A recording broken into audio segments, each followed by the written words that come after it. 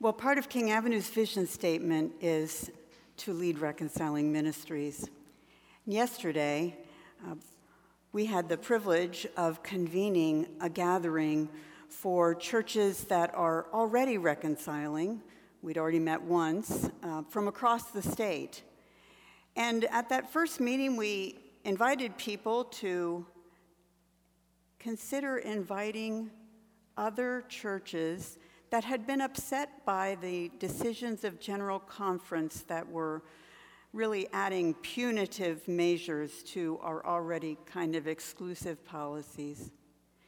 And to invite churches to come have a conversation because they'd started on a journey towards greater inclusion and welcome.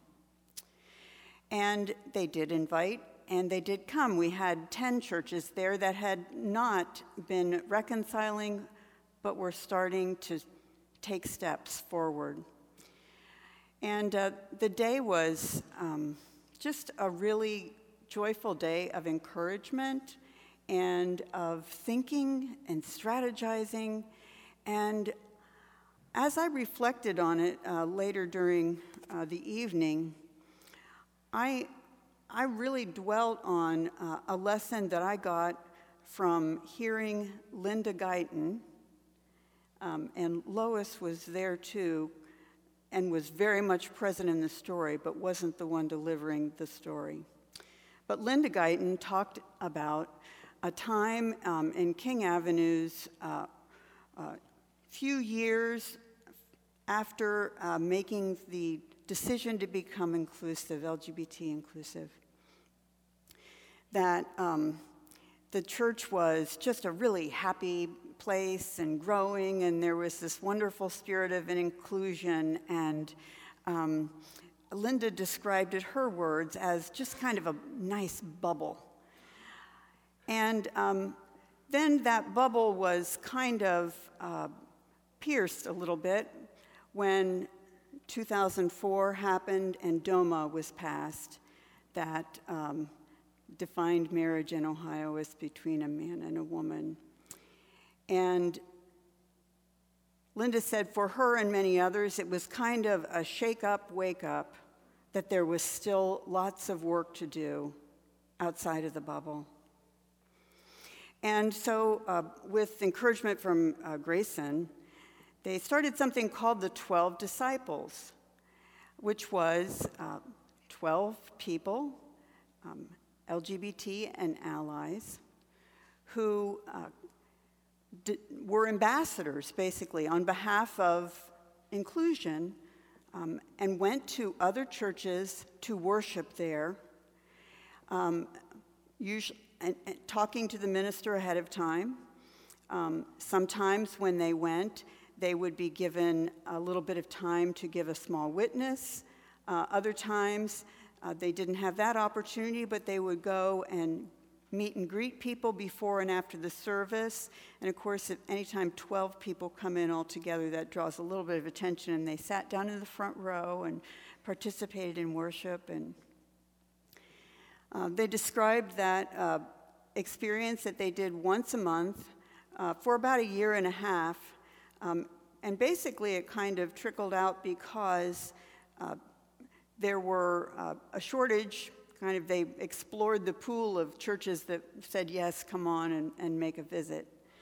And but as I read the summary of the work that they'd done several years ago, I realized that many of the churches that they visited all that long ago had since then, some very recently, become reconciling churches.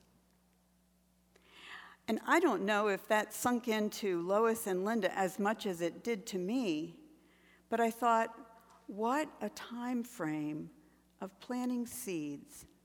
And isn't that so often what life is like?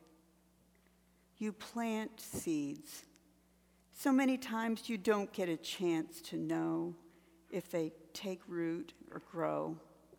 But every now and then, you do get a chance to see that. And it's wonderful. As Linda shared about the experience of being the 12 disciples, she had some powerful reflections, I think, about some of the things that were difficult about it. One of the things that was difficult was simply that people who were going to worship in other churches, although they oftentimes tried to worship here at the early service first, oftentimes because of scheduling, they couldn't do that, and they missed the opportunity to be in this inclusive, accepting, loving space, and missed it.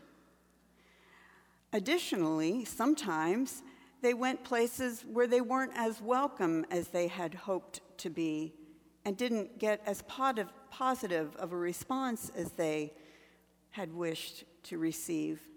And that also was difficult. So Linda reflected that it was really important, because we were talking about seeing if this might be an opportune time to start the 12 Disciples program again. Because many churches, centrist churches, that have not become reconciling and maybe even haven't started the conversation, but really want to be welcoming, a lot of them were shocked by the punitive nature of the last General Conference decisions and have newly decided they need to start on the conversation. Could that be an opportunity for more ambassadors going out with a vision of an inclusive church? But as we were talking about that, Linda said, it seems like if we do that again, we need to make sure that there's a lot of spiritual support built into it. You need to have those opportunities to be refreshed and renewed by God's Spirit in the midst of going out to serve in that capacity. I was thinking about all of that as I read the scriptures for this morning and was preparing. There's a bit of a contrast between the passage in Isaiah and the one in 2 Thessalonians, not just a contrast in their setting and their place and time, but in the tone of the message. I love the Isaiah passage in chapter 12. It's so hopeful. Surely God is my salvation. I will trust and will not be afraid. For the Lord God is my strength and my might. He has become my salvation. And then this beautiful image. With joy you will draw water from the wells of salvation. And you will say in that day, give thanks to the Lord. Now, one of the things I think is beautiful about that image is I haven't been in the presence of very many wells. I have some. More common for me would be with pumps, right? But same thing, underground water source, just tap into it, do a little bit, and up it comes, and it tastes so fresh and clean, and it's always cold and clear, and at least the ones I've tried. And there's no cost to it. They're just out in the middle of places where people are going to find themselves in need of refreshment. And that is an image for me of the life-giving power of God's grace and God's love that refreshes and renews, that really is our strength and our might. So that's so beautiful and joyful. And in Thessalonians, Paul is really kind of giving a message about, hey, buck up, buckaroo. It's, step up to the plate. Don't be lazy. Get your work done. In fact, it almost sounds like Paul is giving an individualistic message, each person for themselves. Anyone unwilling to work should not eat. Do their work quietly and earn their own living. So let me give just a little bit of a sense of the context for Paul's second letter to the Thessalonians. So Paul's a missionary who is taking the gospel around these cities of the Mediterranean basin, and he is going to them with the simple message that the one true living God has done something completely and radically transformative in the life and the death and the resurrection of Christ. And that death and resurrection of Christ is evidence that God's Spirit is being poured out onto the earth in a new way, and one that makes all the difference in the world. And God is starting to act on behalf of reclaiming not just a chosen people, but the whole world and all its people. The Spirit's being spread out through all flesh. When Paul preaches this message and people believe it and receive him, he starts a little congregation and then he moves on. Well, after Paul moved on, there were other messengers who came in with kind of picking up on this fervor of God doing radical new things. And they kind of had a different message. This is why Paul in the passage points them back, says, remember the tradition I gave to you. He gives them they give a different message that, yes, God has done something amazing in Christ, in the resurrection, and in the pouring out of the Spirit. And God's got it all taken care of. It's happening right away, and we can kind of sit back and watch it roll in. There's something about the teaching of these folks who come after Paul who makes some folks think they can just kind of kick back and relax, that it's all God and their part is done. So Paul is calling people not to be individualistic and each person take care of themselves, but he's reminding them that the work of salvation is cooperative, that we still need to be part of at least pumping the well, or pumping the, what do you call that thing? What's that? What's it? Priming a pump. Thank you. I need you right close by at all my sermons.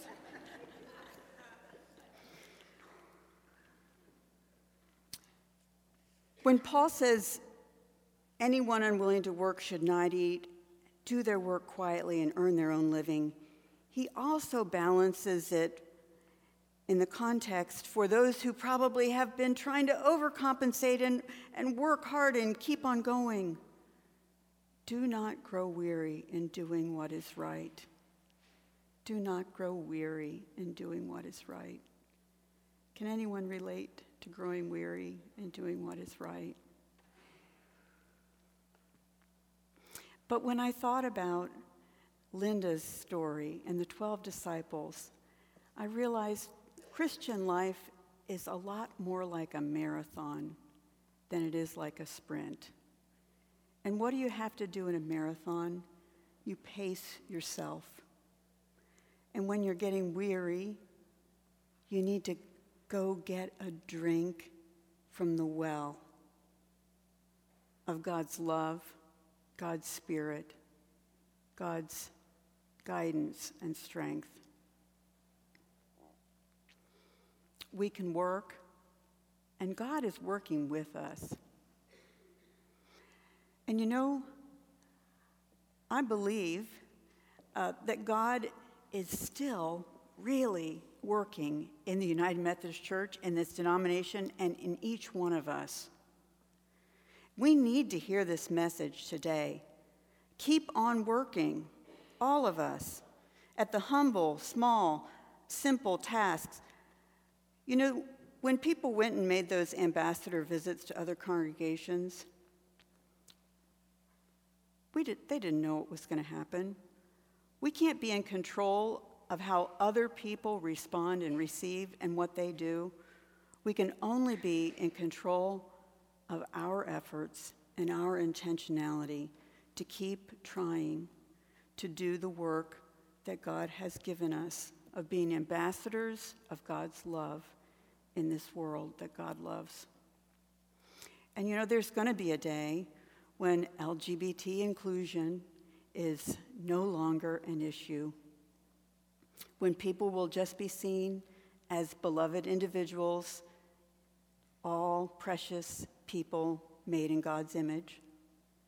And we won't make all these different labels and come up with different categories, and we won't have them ranked. But there will always be people, there will always be things on this earth that are separating people from God, that are making them feel discouraged, that are unjust. As God's people here on earth, we're always going to be called to be pacing ourselves, to work, and go back and drink from the well, and not grow weary in doing what is right. And the good news is that God is working ever more mysteriously and with us than we can know or imagine. Thanks be to God for seeds that get planted but are watered and take root by God's mysterious grace. Amen.